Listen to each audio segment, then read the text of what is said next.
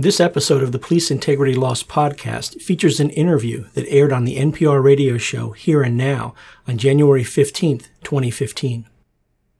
About 24 people gathered yesterday outside police headquarters in Albuquerque, New Mexico, to protest a fatal police shooting on Tuesday.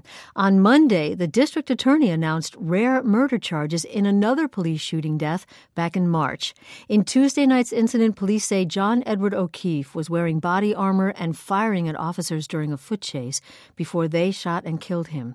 Renee Garcia of the group Albuquerque Justice was among the protesters demanding proof. All the lapel camera video of last night's chase, shooting, and killing of this human being, we want those to be made available immediately, as it is high time for real and concrete, permanent reforms. Tuesday's death was the 28th at the hands of police since 2010. Last year, the Justice Department found Albuquerque police regularly used excessive force, and you might remember the huge protests last spring following the shooting death of a mentally ill homeless man. That is the case prosecutors have now decided warrants murder charges against 2 officers. Phil Stinson is a former cop and now a professor who studies police behavior at Bowling Green State University. He joins us from the studios of WGTE in Toledo. Welcome. Oh, thank you very much. And start with the decision to bring charges in Albuquerque against 2 officers. You've tracked the numbers of times there have actually been charges in these situations. How rare is this? Well, it's fairly rare that a sworn law enforcement officer would be charged in an on-duty gun-related death, so charged with murder or manslaughter when they've shot somebody on duty. And in my research, in the 7-year period, 2005 through 2011, we're only aware of 41 arrest cases where officers have been charged with on-duty shootings, where they've been charged with murder or manslaughter. So it's a fairly rare thing, and there may be good reason for that. The legal standard for whether an officer is justified in using deadly force is well established. The Supreme Court has laid the law down in a number of cases. And if an officer has a reasonable apprehension of an imminent threat of deadly force or serious bodily injury being imposed on the officer, then the officer would be justified in using deadly force. And in some of these recent cases, one of the interesting things about them is that they're on video, that video has gotten out, and that we can see, at least from one perspective, what unfolded the seconds before, the minutes before, leading up to the shooting. We can also see what happened immediately after the shooting and the moments after the shooting. Well, this case in Albuquerque is going to go through the court process, but there is, as you say, a video from police body cameras. You and others are studying it. So let's take a look. The officers were approaching the man, James Boyd. He was camping outdoors in the desert.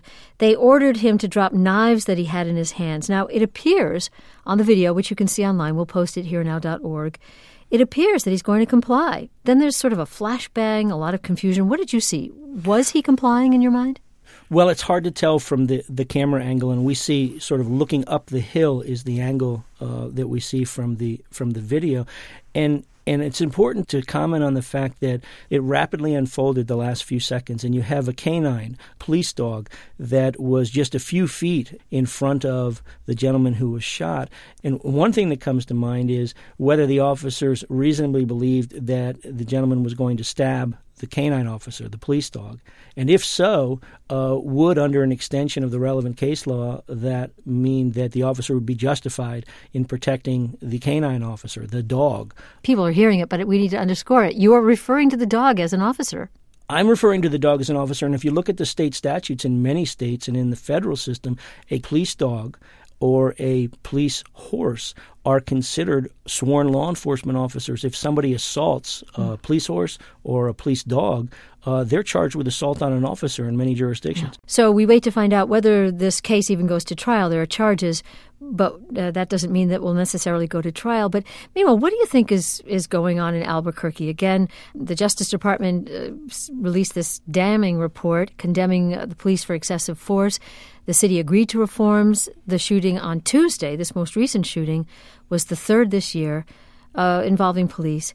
What else do you think this department should be doing, given what you're watching happen there? Well, obviously the Justice Department has made a determination that there's something going on here, that we need to look at the training of officers, we need to look at their training as to deadly force, we need to look at their firearms training and those kinds of things, because there have been so many instances, so many shootings in Albuquerque by police officers in the last several years. We also need to take note of the fact that policing is violent, and it may well be that officers in Albuquerque have been dealing with many violent people and many violent street encounters in recent years, and I'm not so sure that these are all bad shootings, in other words, unjustified. Well, we're reminded that police work is dangerous. Last week, we had that dash cam video emerge of an officer in Montana. It's a routine traffic stop. He's at the passenger door, begging the passenger to stop fidgeting, show him his hands, and then he feels compelled to shoot. And then we see the officer weeping, collapsed on the hood of a police car. He's being consoled by other officers. I thought he was going to pull a gun on me. Maybe he was. Jesus Christ. You survived. You survived, the officer tells him. Very tough to watch. The suspect was unarmed but on drugs. Now, columnist Charles Blow of the New York Times, no slouch on his criticism of racial profiling, says this video demands empathy for that officer and raises a lot of questions, including, aren't cops in high-crime areas naturally going to be afraid of seeing guns? What questions do you think this video raises? Well, I think it raises some interesting points. One is that policing is also very raw. Street encounters are raw, and clearly in the moment of the situation, there was a fear, there was an apprehension of an imminent threat, even after the shooting.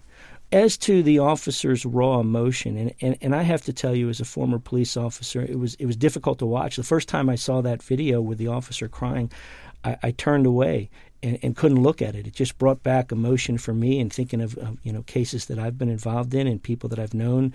And I have to ask, have you ever had to shoot and kill someone? No, I've not. I have had instances as a police officer many years ago where I had to draw my weapon, but never had to shoot anyone, thankfully.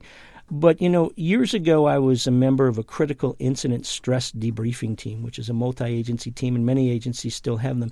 And at that time, one of the concerns was that public safety officers, police officers, firefighters, paramedics, EMTs, they deal with extraordinary situations that are just not normal encounters that people find themselves in. And no matter the training you have, it's a life-changing event for a law enforcement officer to shoot and kill somebody. Well, and we have to say that in the case of this officer, this was the second time that he felt the need to draw his gun and shoot. In the other case, it was a suspect who also was unarmed but also on drugs. And in both cases, he was cleared by a jury. Phil Stinson, former police officer, now a professor in the criminal justice program at Bowling Green State University in Ohio. Thank you.